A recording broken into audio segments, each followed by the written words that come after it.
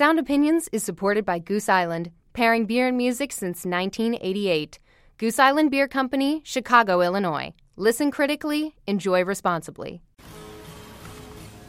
What do you love about music? To begin with, everything.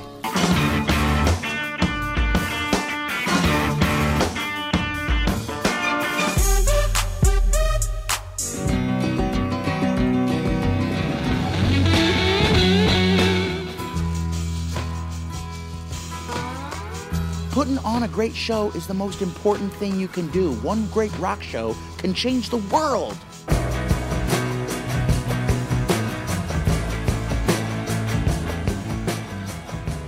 Welcome to Sound Opinions from Chicago Public Radio and American Public Media.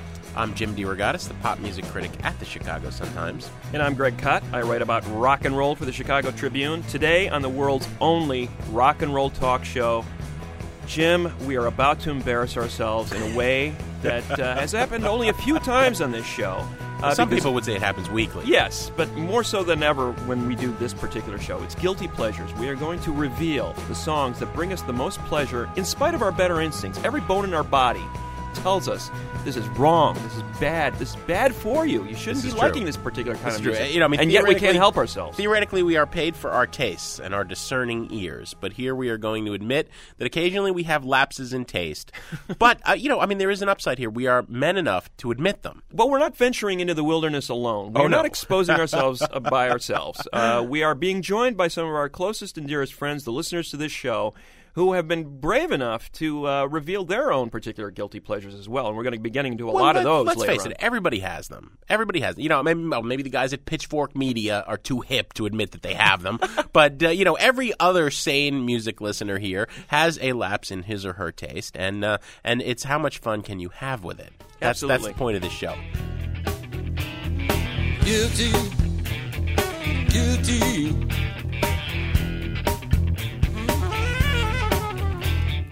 Guilty, I'm paralyzed with guilt. It runs through me like a rain through silk. Guilty, my mind won't leave me alone. So as we traditionally do when we start these shows, like Buried Treasures or the Year-End Show or a Guilty Pleasure Show, Matt Fingerspiegel, our intrepid producer, comes in here and he flips the coin. What's on the coin, Matt? It's you on one side, Jim. Yeah. And Greg on the other. Oh, okay. I thought it was Sarah Val on one side and David Sedaris on the other, now that we've moved to public radio, but no. All right, Jim, you call Jim or Greg. All right, I will call Greg, because I want him to embarrass himself. It's Jim. Oh, that means Oh, all right. Good. It is Greg first. Good. You soil yourself first, Mr. I'm not quite sure how we got to that point, but... he rigs it every time. Usually he has you win, though. Jim, I actually do enjoy this show because even though we are sort of revealing things we're supposedly embarrassed, I'm not really embarrassed about any of this stuff. And I've got to go right to Naughty by Nature to start things off with. OPP? Yeah, you got it, man. Totally indefensible lyric, Jim. I think you'll have to agree. It's a lyric about booty, but it's the best Wave 'Em Like You Just Don't Care rap song maybe ever, as far as I'm concerned. That hey, ho, that is you're down with OPP, yeah, you know me. That is irresistible. I may be proving myself. Maybe I've blocked it out of my memory, but what did OPP stand Well, see, for? now we're getting into some dicey ground here. All we're right. getting a kind of ground that could get thrown us off the radio. But Jim Russell alert. Other people's property. And I'm fudging it a little bit for radio purposes. But this East Orange trio, Treach, Vinny, KG, came up with this kind of very catchy song about sex. Let's face it. They wedded it to this kind of gritty lyric to a can't miss Jackson 5 sample of ABC, and then they put this incredible arm waving chorus over the top of it. I can't get enough of this song.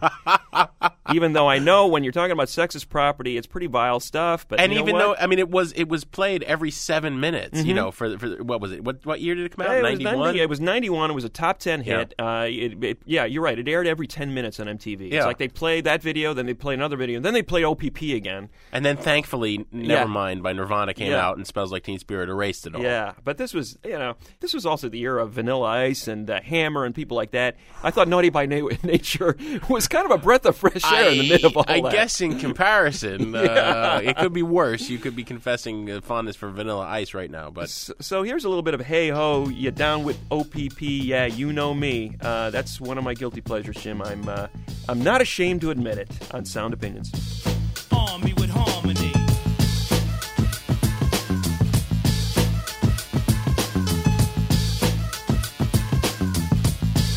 Dave, drop a load on 'em.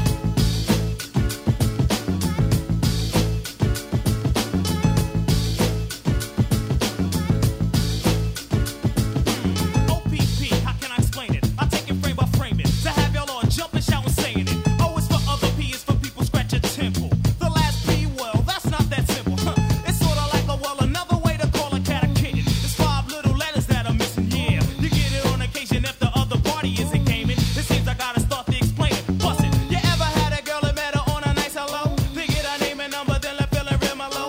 You get home way today, she's what you wanna know about. Do you call up and it's a girlfriend's or a cousin's house? It's not a front, a F to the R to the O to the N to the T. It's just a boyfriend's at a house. Oh, that's what she can read. It's OPP, time other people's, but you get it. There's no room for relationships, it's just room to hit it. How many brothers out there know this what I'm getting at? Who think it's wrong cause I was splitting and co-hitting that? Well, if you do, that's OPP and you're not down with it. But if you don't, here's your membership. You down with LPP? Yeah, you know me. You down with LPP? Yeah, you know me. You down with LPP? Yeah, you know me. Who's down with LPP? Every last on me. You down with LPP? Yeah, you know me. You down with LPP?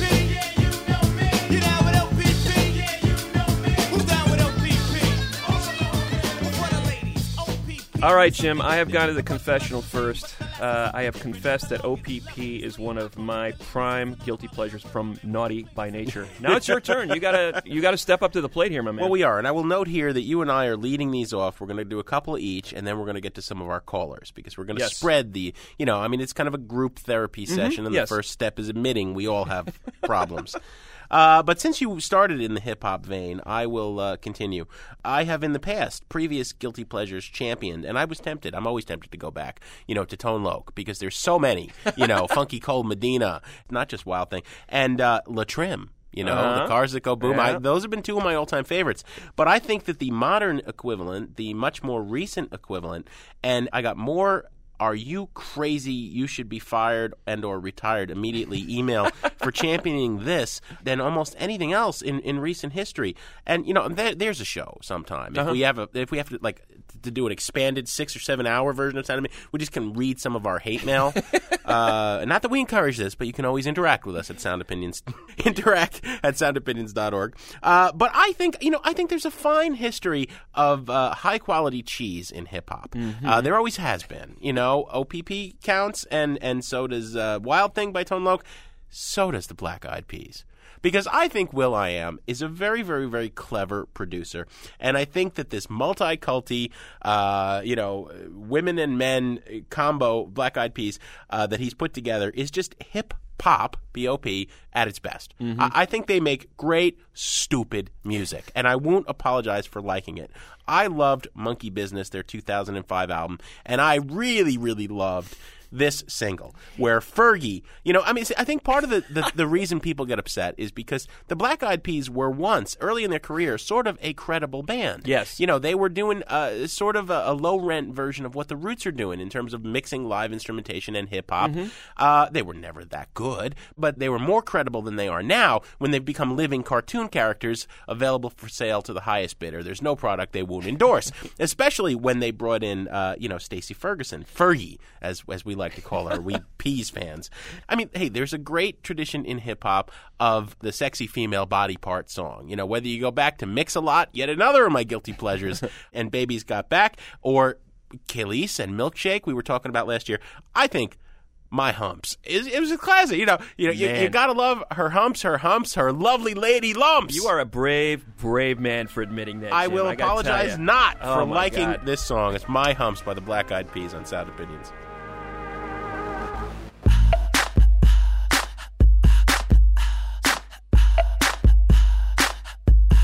What you gonna do with all that junk inside your trunk? I'ma get you drunk, get you love drunk off my hump, my hump, my hump, my hump, my hump, my hump, my hump, my hump, my hump, my lovely little lumps. Check it out. I drive these brothers crazy. I do it on the daily. They treat me really nicely. They buy me all these ices, Dolce and Gabbana, Fendi and Adana, Karen. They be sharing all their money. Got me wearing fly, girl, but I ain't asking. They say they love my ass and 7 jeans, true religion. I say no, but they keep giving, so I keep on taking. And no, I ain't taking.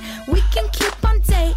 I keep on demonstrating my love, my love, my love, my love. You love my lady lumps, my hump, my hump, my hump, my humps. They got you. She's got me spending. Oh, spending all your money on me and spending time on me. She's got me spending. Oh, spending all your money on me, on me. What you gonna do with all that junk inside that trunk? I'ma get you drunk, get you love drunk off my hump. My Humps by the Black Eyed Peas. What you gonna do with all that junk in your trunk? Oh, boy. That's a dumb song, but you're gonna walk on the street after this show and justify that? I love it. I love it, God. man. And you haven't lived until you've been in an arena, and 22,000 kids are grooving to that and singing, "Let's get retarded, let's get this party started." There's the key to a lot of this stuff. I am going to completely justify my love for the next guilty pleasure of mine on that basis. You have not fully appreciated this artist's talents, hidden though they may be, until you have seen him perform. And that was my conversion process. Neil Diamond. I have this weird thing with Neil Diamond music. I really don't enjoy listening to it in a stereo or in the car. But put in front of him at a stadium filled with 20,000 Neil Diamond apostles. I mean, it is few of them under 60. Unbelievable. Yeah, that's true. Although I got to say, he is drawing this younger crowd, which I think may have been brought to his music by Urge Overkill's cover of "Girl, You'll Be a Woman Soon" in the Quentin Tarantino movie that was used. There is this kind of indie rock Diamond revival thing happening. Yeah. And I think they understand that Diamond, even though he's a bit of he's a big cheese ball. Oh, he's the unrepentant cheese dog. The incredible sincerity of what he's doing is undeniable. Yeah, like the Christmas show I saw him do at the United Center in Chicago, where comes out 22,000 people like riding a Christmas tree. Oh, he is a Jew. He's above and beyond. I mean, he is above and beyond. You have to see it to believe it. And the song I'm going to refer to specifically is "Sweet Caroline," but I don't like the ABC kind of humdrum verse chorus toothache kind of pop song on the radio, but in concert he turns it into this it's a William Shatner kind of moment is all I can tell you. It's one of those things. It's self-referential. He's no longer singing about Caroline, he's singing about his audience. Did you go to one of these casinos on the reservation to see Diamond, or what did you do? No, Chicago Stadium. I got dragged to it by some girlfriend back in the day. And I say, all right, there's always the context of how you were introduced. Yeah, so you hear him do "Sweet Caroline" live, and it's hands touching hands, reaching out. Yes. Touching you, touching me, yeah. It's just the reaction between him and the audience is like this call and response thing that's going on that is really, really strange, and I just can't get enough of it. I mean, the sloppy wet kisses. How can I hurt when I'm here with you? No way. He's talking to the audience. Just bring it on and get it over with. Okay? Sweet Caroline, Neil Diamond, not the pop radio hit from 1969, but a much later concert version of that song, which I think is the definitive Neil Diamond performance. Live Neil Diamond album. Yeah, here it is. "Sweet Caroline" on Sound Opinions.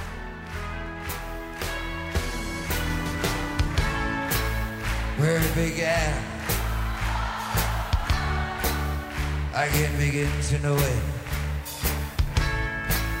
but then I know that it's growing strong.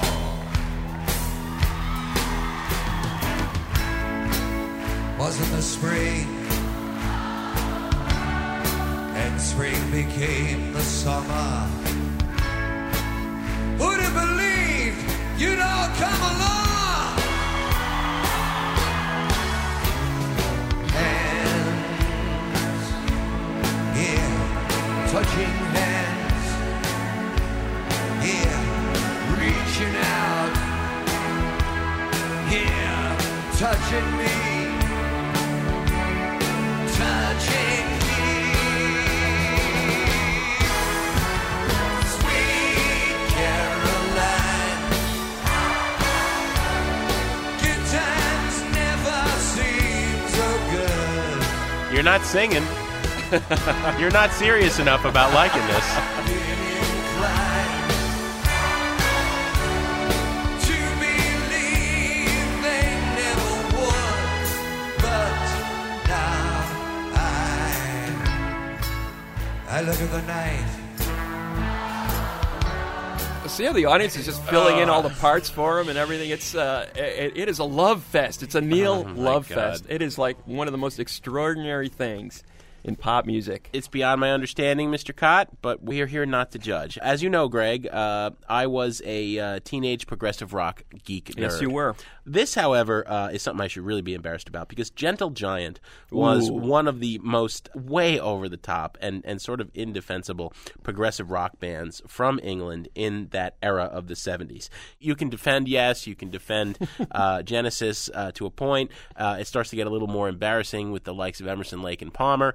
By the time you're getting to Gong and Renaissance and Gentle Giant, there is no hope for you. And Gentle Giant, not only is this a Gentle Giant album, but this is towards the end of Gentle Giant's career, when that interesting thing happened in the mid-'70s after Nevermind the Bollocks, Here's the Sex Pistols came out and punk exploded, and suddenly, Yes was doing Going for the One. Shorter songs and punchier. Genesis was going, pop, essentially. And, all the progressive rock dinosaurs saw the end coming, and they tried to get short and sharp and actually write pop songs, and it resulted in some really good albums. This is the penultimate Gentle Giant album. They were to break up in 1979, but in 78, right after punk, they put out this album called Giant for a Day that just had these absolutely killer pop songs. Except, of course, they were done in 17/8 time and had, weird violins and flutes and orchestral sounds on the synthesizer and those, progressive rock vocals. I mean, I'll never understand how could it have been that everybody started, men, big hairy men, ugly men, why they started to sing 3 octaves above their range. I don't know why. I don't know why. But this is the opening track on, there's so many great songs I could have played from this album, Giant for a Day. The title track itself is great stuff. Oh, my God. But this is a song called Words to the Wise by Gentle Giant from the 78 album Giant for a Day. Words from the wise encourage you, carries all you're taking on. Words from the wise discourage too many people when things go wrong.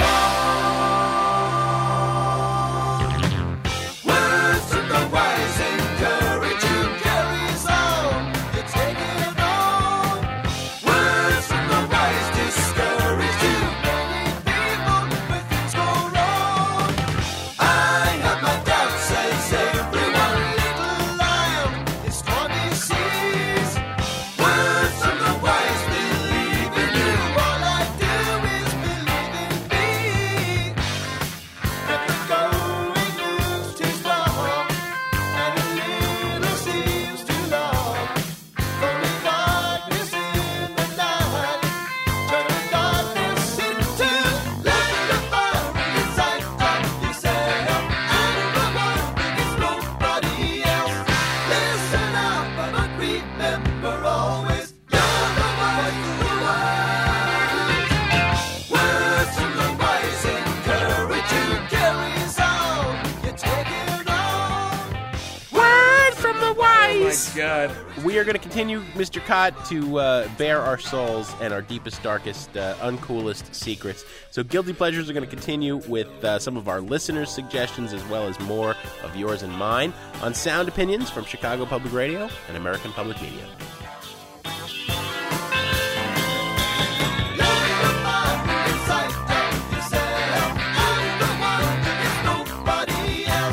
Listen up, but remember always, you're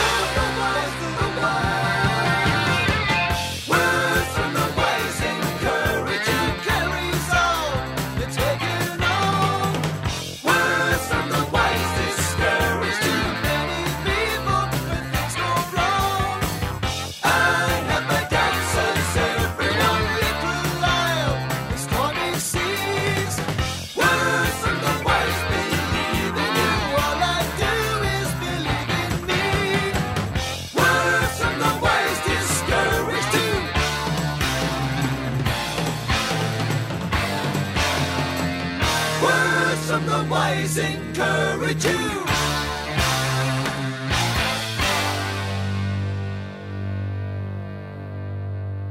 Sound Opinions is supported by Goose Island, the brewers of Next Coast IPA, 312 Urban Wheat Ale, and Bourbon County Stout. Pairing beer and music since 1988, they believe it's always best to listen critically and enjoy responsibly. Goose Island Beer Company, Chicago, Illinois. Welcome back to Sound Opinions from Chicago Public Radio and American Public Media. Jim and I are exploring the nether regions of our musical souls tonight. We are bearing our guilty pleasures, the records we feel a little bit guilty about liking, or maybe a lot guilty. But nonetheless, we're talking about them, we're playing them, but we could not do this alone. We went to some of our listeners to have them reveal their guiltiest pleasures, and let's go to some calls right now. All right, we're going to talk to Mary Beth from Brooklyn. Mary Beth, welcome to Sound Opinions. Thanks. We're talking guilty pleasures, so you understand the concept, right? Yeah. Okay, Mary Beth, what is it? Anything from new Liz Phair albums. Oh, that is something truly to be ashamed of. I particularly enjoy listening to Why Can't I? It's an excellent sing-along song. Now, did you like Liz Phair before she started to suck? Well, the reason that I still like to listen to her is because I was a huge fan of her first 3 or 4 albums. Uh-huh. Oh, see, that's the wrong answer. I mean, if you were going to say that you'd never gotten into Liz until the last 2 records, I could. Oh, would that be more guilty? Well, no, I could sort of understand it, but having known good Liz, like, you know, Exile in Guyville or Whip Smart, I don't understand how you could forgive current Liz. I guess that's where the guilt comes in. Okay.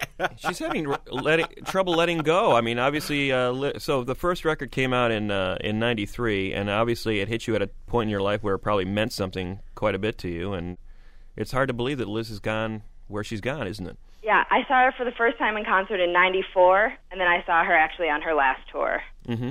And it was pretty different. She played some of the new crap, and it was pretty crappy, but I still knew all the words.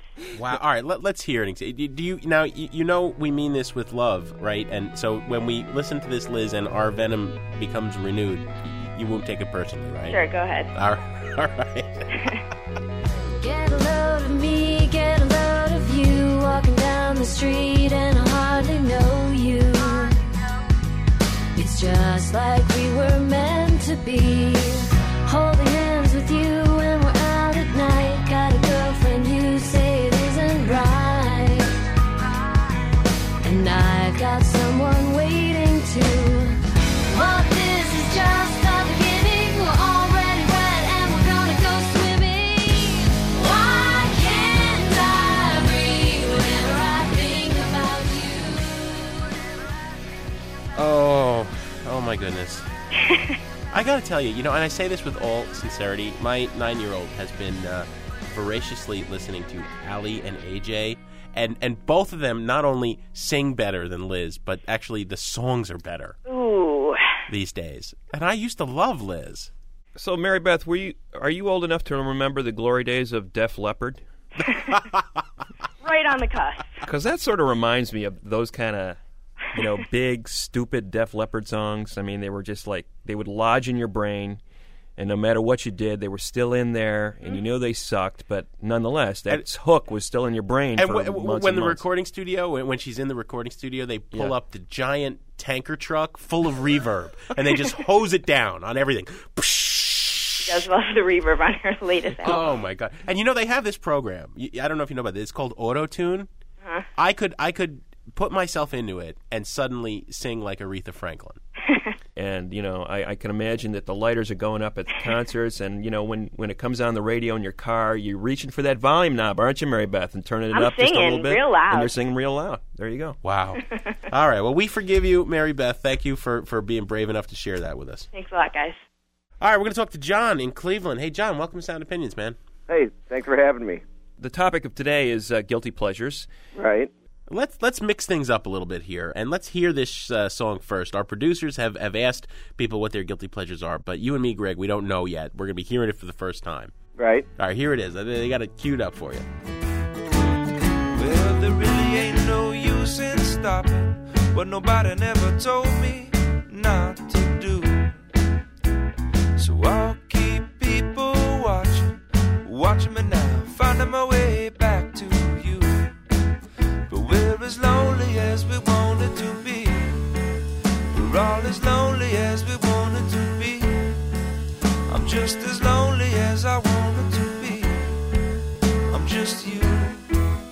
you're just me.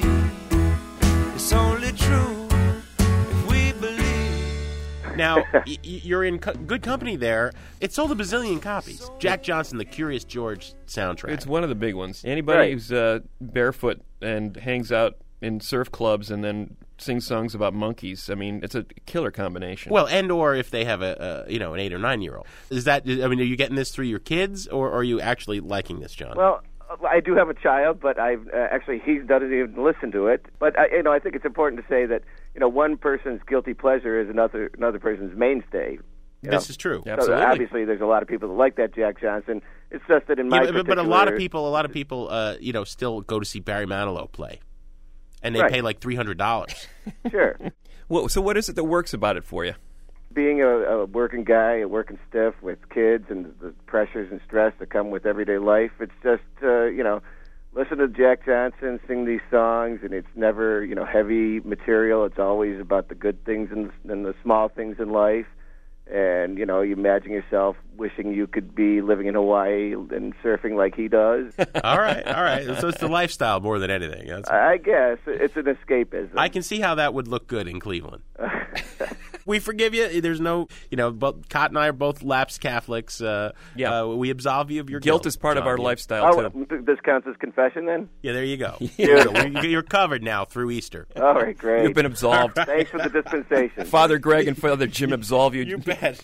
Absolve you, my son. Thank you, John. Take care, guys. All right, we are talking to Mike from Chicago. He's got a guilty pleasure for us. Mike, welcome to Sound Opinions. How you guys doing? We're doing great. Yeah. Are you about to expose yourself here on national radio? Yeah. What do you got for us? I got Gordon Lightfoot. Oh, that's pretty. Now wait. This is great though, because I love to tell this story. Mr. Cott here is such an obsessive record collector, CD collector. When I go to his basement, it never fails to amaze me. He has about 4 rooms that are ceiling to floor. Thousands of CDs. I got to say, I don't keep everything I get because it would be physically impossible. I don't have the room, right? Not only does Greg have the obligatory Gordon Lightfoot best of, he's got like all 12 Gordon Lightfoot original albums. So you're not going to sound too guilty here. Yeah. But what in particular? Sundown.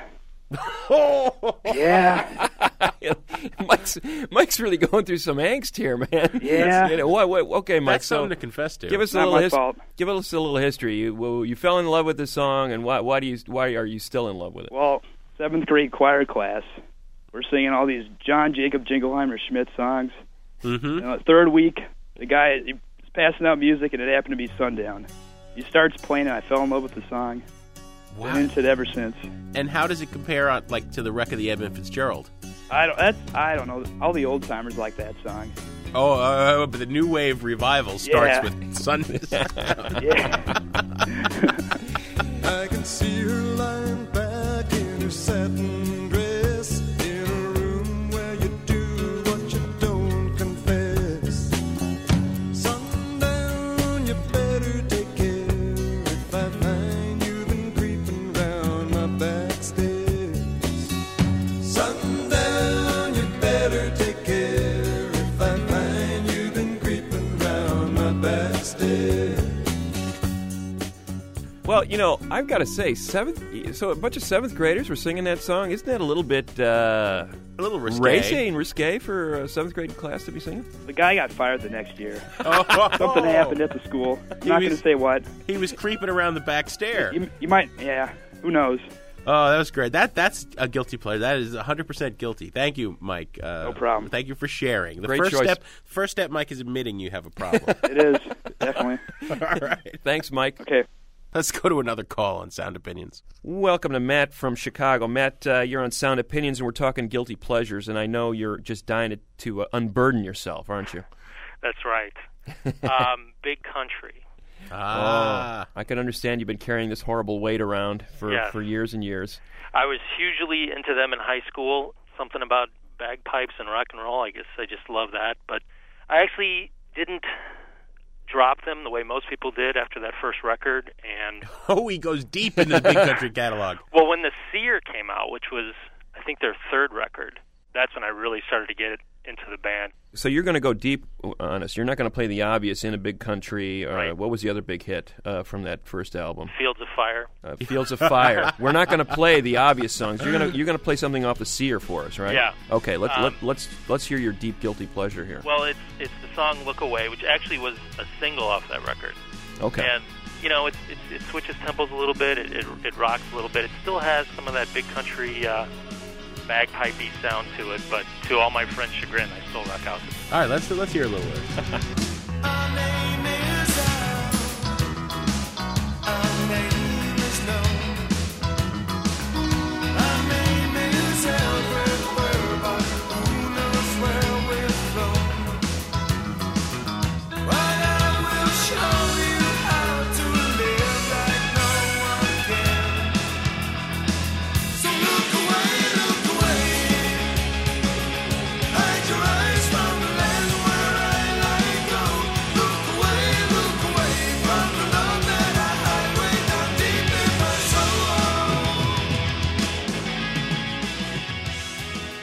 Wow.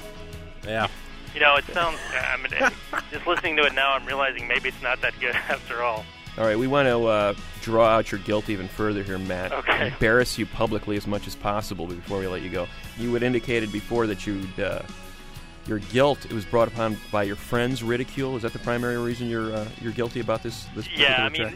This was like and I was in high school, I was into REM and the Replacements and music like that, but for some reason, and U2, but Big Country, there was one other guy in my class, and we were like the only two dudes who were into Big Country, and we would try to spread the word, and every time we did, people would just derisively, imitate that bagpipe sound and just start making fun of us. I mean, so you're sitting there in class and you're like writing Big Country on the cover of your notebooks and exactly. stuff? Yeah, I bought Steel Town, that second record, which I don't think anyone else in the U.S. had that record, and I think they're out of print. Yeah, but listen, hey, this whole guilt thing, it's all a spectrum, because there are like actual people in the world today who follow Humphreys McGee from city to city. Yes, you know what I mean? That's true. It's all relative. Yeah.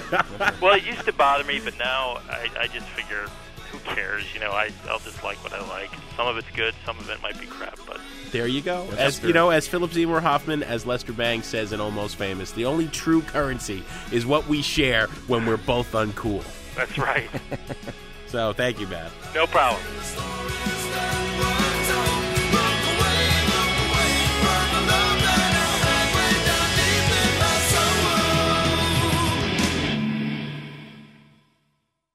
It's good to hear that sad parade of confessions there, Jim, because it's given me the courage to go on with my own soul-bearing here. We are on Guilty Pleasures. We're talking about the records that we are almost ashamed to admit that we love, but nonetheless we can't help ourselves. And a lot of these records, I think, hit us. It's safe to say, Jim, that these records hit us at an emotional sweet spot, at an emotional moment in our lives, and we've never been able to forget it. Despite our better instincts, we keep going back to it. For my next guilty pleasure, I know exactly where I was and when I started loving this band. It was Grand Funk Railroad. I have no justification for loving Grand Funk Railroad other than they were one of the first musical experiences I ever had as a kid.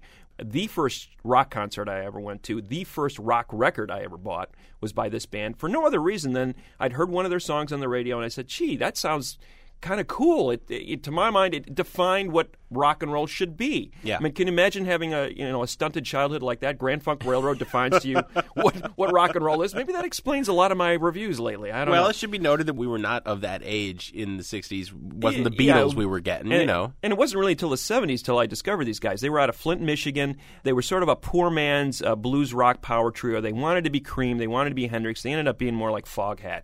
Kind of a pedestrian boogie band, a people's band. Jim, that's code for they suck, according to critics, But they did. Yeah. I went back and listened to the records, and it was very, very clunky blues rock.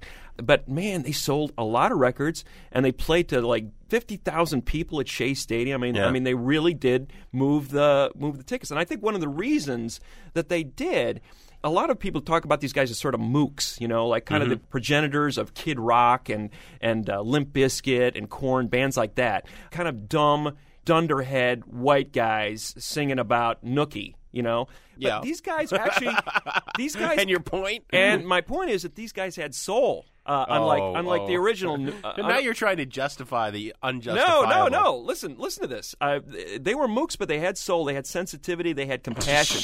They wrote songs. I mean, you know, people, let's stop the war. I mean, this is one of the first songs I heard about, first protest songs I ever heard. It was on that E Pluribus Funk record.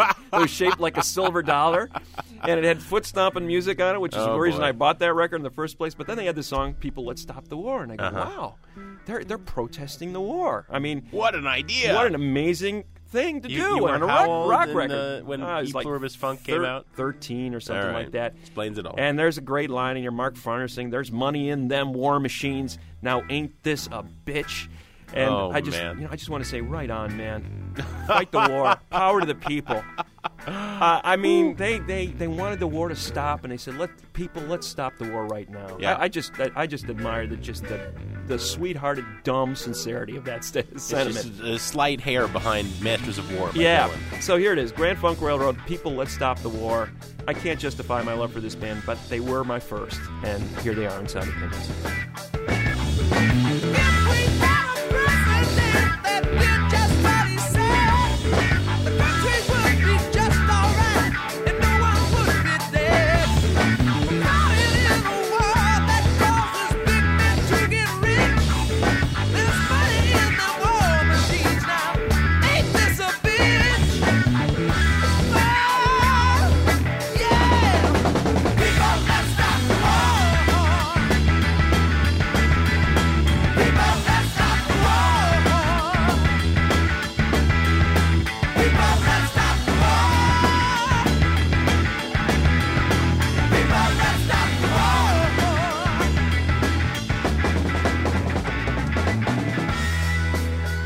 You gotta love these lines. If we had a president that did just what he said, the country would be just all right, and no one would be dead. How about if somebody... I mean, that's brilliant. It's just waiting for somebody to remake it today in the present context. Oh, my God. Enough of your guilt, Mr. Cott. I'm going to spread some of mine.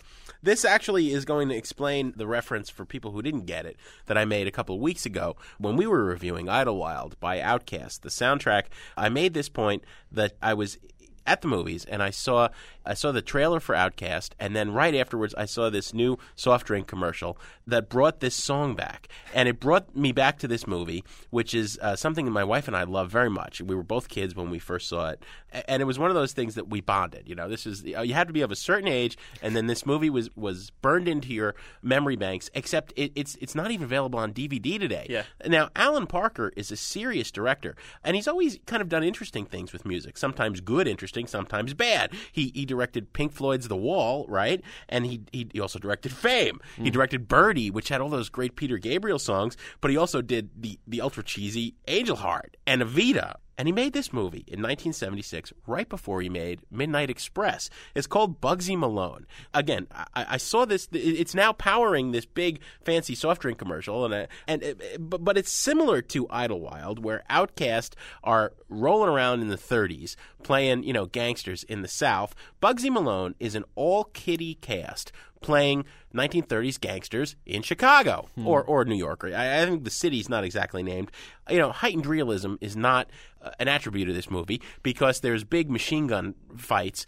The machine guns shoot whipped cream, but they're all kids, and the kids include Scott Baio and Jodie Foster, and it's a musical. And Parker apparently went to Paul Williams. He was a big fan of the singer-songwriter Paul Williams. He went out to Vegas and sat with Williams in between his sets in Vegas and said, I need you to write these songs, and they collaborated, and Williams wrote them all right off the bat, and they were just insanely catchy and silly. And I think that older singers dubbed all the actresses and actors' voices. I have one of those Chinese bootlegs I had to get, a Chinese bootleg DVD. It's not available, barely is acknowledged. Jodie Foster doesn't ever talk about it. Anyway, this is the big climactic after the giant machine gun whipped cream fight. That ends the movie. This is the climactic song, and it's also the one in that commercial now. In case you're at the movies and you see it, it's called "You Give a Little Love."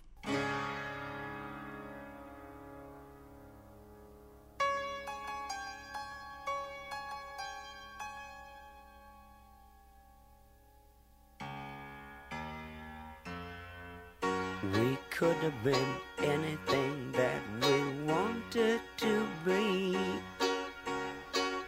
And it's not too late to change.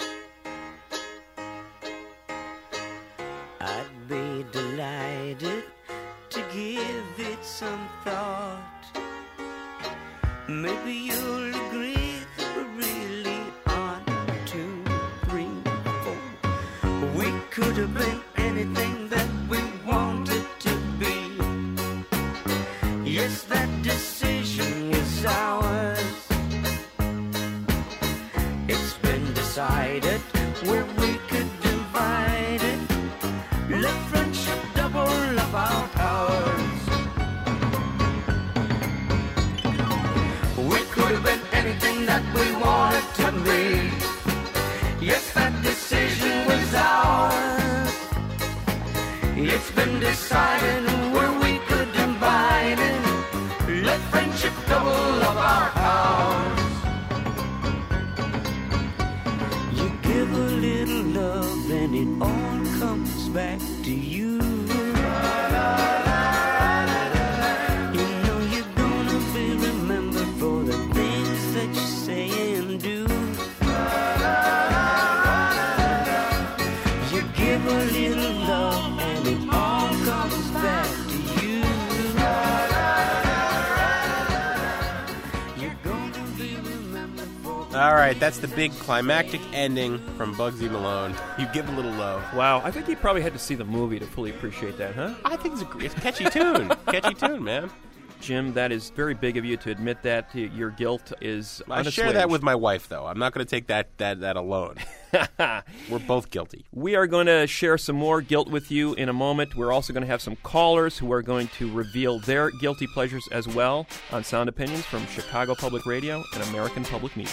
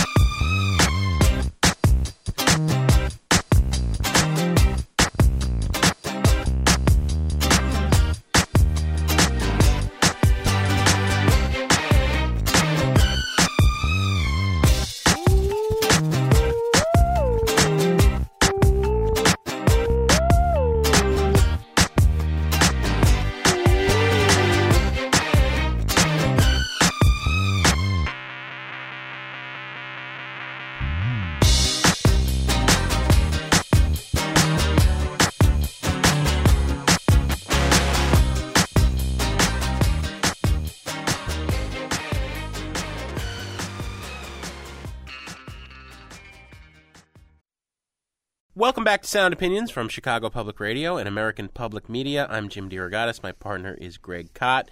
Although maybe we should have changed our names for this show because we're guilty about taking pleasure in the music we've been playing.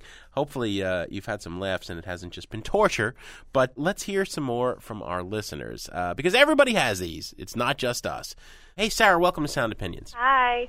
So you understand the idea of the guilty pleasure, right? Yes, and I'm feeling extra guilty because I've never had to talk about it on national radio before. Well, we haven't given your last name. Okay, good. Well, lay it on us. I picked Poison by Belle Biv DeVoe. Wow, cool. I thought for a minute she was going to go with Poison, the hair metal band, which Yeah. truly would have almost been too shameful for us to delve into. Yeah, I that don't would think have I been. could have done that. That could have been the indefensible, but I think Belle Biv DeVoe. You could make the case. Now, Yeah, I kind of picked it because of the whole genre of early 90s hip-hop I kind of listened to. why the guilt? Just because when I listen to it and people hear me listening to it, they give me that look on their face. And they were always considered kind of a kiddie band. You might as well sort of say crisscross at this point. Yeah. Right? I mean, they were not considered serious hip-hoppers necessarily. Right. Well, I consider them, because I was a little bit too young for New Edition, so I didn't really listen to New Edition. So I only know them as Belle Biv DeVoe.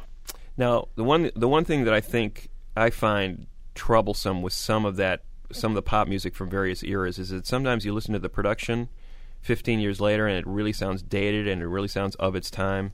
How does Belle Biv DeVoe, how does that record It's sound? pure nostalgia for me. I understand Yeah. what you're coming from, but it's just pure nostalgia. I listen to it, and I'm immediately back in 6th grade in the basement of my cousin's house making up dances to it. Even though now I listened to the lyrics today, and I was like, oh, this is kind of indefensible, but I'm still going to go with it. All right, let's hear some Belle Biv DeVoe. Girl, I must warn you, I sense something strange in my mind. Yo, situation is serious. Let's cure it 'cause we're running out of time. It's all so beautiful. Relationships, they seem from the start. It's all so when love is not together from the heart. Check it out. It's driving me out of my mind. That's why it's hard for me to find. Can't get it out of my head. Miss her, kiss her, love her. Wrong move, you're dead. That girl is poison.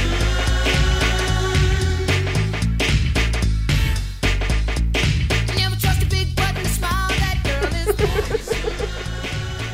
Sarah's having a field day. Listen to her in there. Sarah can't stop dancing. Are you I dancing just around? was waiting for that part to come on, what they just said. Well, she's bugging out. Isn't that what they did back in like 91? They were bugging out? I got to say, that is sort of the worst elements of 80s hip-hop. That is the worst drum machine. That's a little something to be ashamed of. But, nevertheless, I'm glad. I feel better for it confessing it to you guys. And the first step is admitting you have a problem, Sarah. I'll work on it. All right, thank you very love much. the show, guys. Thanks. Take care. Bye-bye. Moving it slow. Looking for a mellow fellow like the Vogue. We're on the line with Scott from Minneapolis. Scott, welcome to Sound Opinions. Well, thanks. Have you got a guilty pleasure for us? Well, I do. It's nothing fashionable. Maybe it never was fashionable, but I'll tell you an album I've always liked is Todd Rundgren's A Cappella from 1985, and specifically a track called Lockjaw. Wow, so you're digging deep for sure, because this is not Todd's most loved period as a recording artist. Everybody loves Rundgren with Nas and the 70s solo stuff, and maybe up through Bang on the Drum All Day in the early 80s. Post-Utopia? Yeah, this is post-Utopia. Post-Utopia. Yeah. And I'll tell you, I've never really been into Rundgren that much, nor Utopia or Nas at all. Okay, but, so you're this not. album just kind of hooked me. So this is obscure. I don't know this song. Do you, Greg? Not at all. All right, let's hear if Scott has anything he has to be guilty about.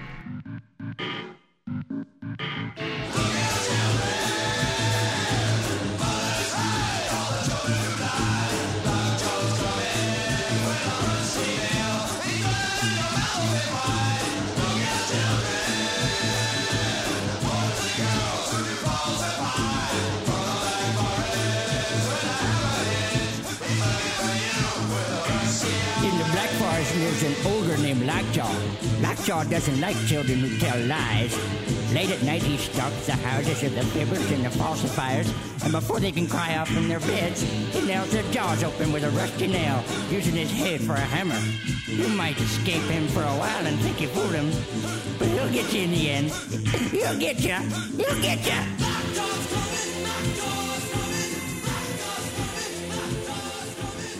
Wow. Scott, I'd say your guilt is well earned, buddy. Did he, in fact, record? I mean, are those all sounds made with his voice? Well, that is that the idea behind that record? Yeah, that was like the concept album. Is like, let's try this with my own voice. But yeah, he made all those sounds with his vocal cords and all that, which is kind of a gimmick. But at the same time, I think the sound really has some meat to it. If it goes on and really tells kind of a fun story and has a great ending. But it's kind of atypical. I think a lot of his stuff is just kind of this thin stuff that has a synthy wash in the background, and it doesn't seem to have much meat to it. But this one, really gets a good beat going, and it really has some substance. How did you find out about this record? I mean, it must have sold all of, 7 copies to all the Rundgren files out there, and that was it. Well, I was kind of into electronic music at the time, and I was following different artists, and this one came up as kind of an oddity, and I tried it and really liked it. There you go. All right. Well, hey, you schooled us on it. Great. Thanks for calling, man. Thank you very much. Like your show. We're sharing the guilt. Let's go to another call on Sound Opinions. We're on with David from Milwaukee. David, welcome to Sound Opinions. Hey, guys. How you guys doing? We're doing great. Tell you what, let's hear it first. Then we'll tell you if you have to be guilty or not.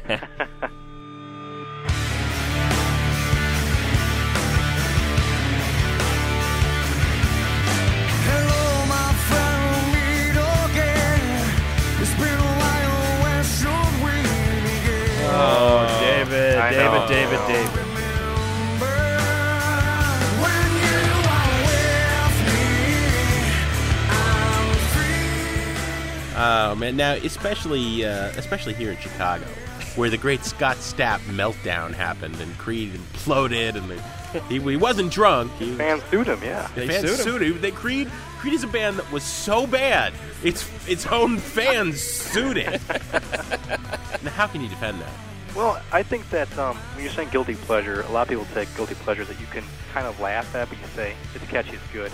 Creed's the kind of one where I told my friends, I said, yeah, this is my guilty pleasure, and then they kind of roll their eyes, turn away, and pretend they don't know me. Yeah, it is. That's really something to be guilty about. It's a true guilty pleasure, and I don't know why, but it's just, this is the only Creed song which I really can defend, and I do like. I think that, if anything, give the producer a lot of credit for making it such a good rock song. Yeah. Well, which one was that anyway? My Sacrifice. That's My Sacrifice. Okay. I mean, I can't tell them apart. They all sound the same. Yeah. Once we got past that first bellow, we never quite got to the actual content of the song. All right. Yeah, that's definitely a guilty one. I don't know. All right, but we forgive you. Thank you, David. You're welcome, guys.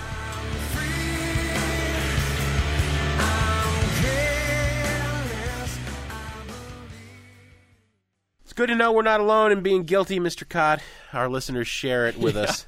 You got one more? Brave, yes. You got one more guilty pleasure. I got one more, and then we're going to bury this show for some time to come. I hear you. I got a stack of guilty pleasures here, Jim, but the one I'm going to reach for is a song from 1967. It was a number 6 top 10 hit. It's from Sonny and Cher. And, a lot of people don't even remember who Sonny Bono was, other than the fact that he was once married to, one of the biggest female icons of the last half century. Yeah. And in fact, that's pretty much a fair assessment of the man's career. I mean, he was a lovable schlub. I mean, he was kind of one of those guys who rose way beyond any level of fame that people expected of him. He was a serious, Brill Bill era songwriter. Oh, well, and he was an assistant to Phil Spector. Yes, indeed. So he had musical chops. Yeah, he was with Spector and Jack Nietzsche, and he was the one writing the songs, producing the songs in a sort of a faux Phil Spector style, and doing a nice job of it. At the same time, you can't help but look back at a lot of those songs and realize, just what absolute schlock they were. What I love, though, is the song The Beat Goes On, because in 1967, Cher was already starting to chafe under Sonny's tutelage. Didn't take her she was long. ready to start moving on to a solo career. And you can hear it in this song. I mean, she absolutely phones in her performance. She doesn't understand Sonny's lyrics all that much. She doesn't really care that much. It's pretty clear in her performance. But Sonny, the reason I love this song is Sonny is just putting his whole heart in this song. He wrote it. He produced it. Yeah. He's got these dumb lyrics, but he's singing every line like he meant it. And he's actually trying to put some feeling and some passion and some phrasing into it. I love the way... You're defending Sonny Bono. Sonny Bono, great vocal performance on this song. Oh, my God. Almost in spite of himself. The greatest vocal performance of his career. He's trying to act all blasé and cool, the la-di-da-di-da. He's trying to be the hipster, and they got the finger claps going on. But then the word reminisce becomes reminisce. Reminisce. And, cars keep going faster all the time. I mean, there's just the way he's pronouncing the words. The way he phrases these lines, it's just hilarious. I love it. Sonny Bono, who steals the show from his Paramore. I love the big furry vest he would wear. Yeah. Oh my God, he was, a joke, but a lovable joke. Sonny and Cher, The Beat Goes on Sound Opinions. The beat goes on. The beat goes on. Drums keep pounding a rhythm to the brain. La-da-da-da-dee. La-da-da-da-da. Grandmas sit in chairs and reminisce. Boys keep chasing girls to get a kiss. The cars keep a-going faster all the time. Mom still cries, hey buddy, have you got a dime? You know, I think that cops ought to be able to give out tickets for egregious use of horns. Without a doubt. Everything about that song is wrong, and yet Sonny is so right because he so believes in this piece of crap that he wrote. I got one more, Greg, and second only to Black Eyed Peas, I got more hate mail about this. I still have people throwing it to me. So this is your revenge. This is my revenge, because I make no apologies for liking this. Look, there is always going to be a need for bubblegum pop music. You and I had a very difficult stretch there as critics for a period after the heyday of alternative rock, when some actual interesting artistic albums were becoming multi-platinum hits. It all ended so quickly, and suddenly there was NSYNC and the Backstreet Boys and Britney and Christina. I thought that was a very bad period for bubblegum music. You know, there's always been bubblegum, there always will be. You go back to Herman's Hermits, and you go to Lulu, and you go to the Monkees and the Archies and all those cartoon bands. Kids, 8, 9, 10-year-old kids need an introduction to popular music. They're not going to dive headfirst into Gentle Giant, for example. You know, they need a path, and I'm all for that. I think that's fine. I think it's good to have good, stupid, dumb, sickly, sweet bubblegum pop, all right? I think that Hillary Duff represented a very, very Here we good... go. You know, and I think Ashley Simpson, too, for that matter. I was torn. Am I going to go for the Ashley or the Hillary in this slot? I'm going for the Hillary. Because, well, she's the good girl, right? Ashley's kind of the... Hillary's a good girl. So is Ashley to an extent. You know, I mean, Hillary sings about sex, but in PG-13 terms. And now, as the father of a 9-year-old, that's about what I want her to hear. I'm going to play this song, Why Not?, which is exactly the sort of energetic explosion you want a kid to have. Why not take a crazy chance? Why not do a crazy dance? You know, and it's basically saying carpe diem, live for the moment. Yeah. You know, when I saw her in concert, I mean, it's a funny story. I was sitting a row behind Illinois Governor Rod Blagojevich, who was there with his tween daughter and like 8 of her friends. I mean, what a good sport. The governor was there, 2 bodyguards at the end of the aisle, right? You know, and he's there, and he turns to me, and he's just like, he recognized me as the critic from the newspaper, and he's just like, can you believe we're here? And suddenly we had this moment that bonded. He's like, yeah, well, that's what dads do. You know what I mean? This is an act that governors and 9-year-old girls can like alike, and I love Hillary Duff. This is Why Not on Sound Opinions.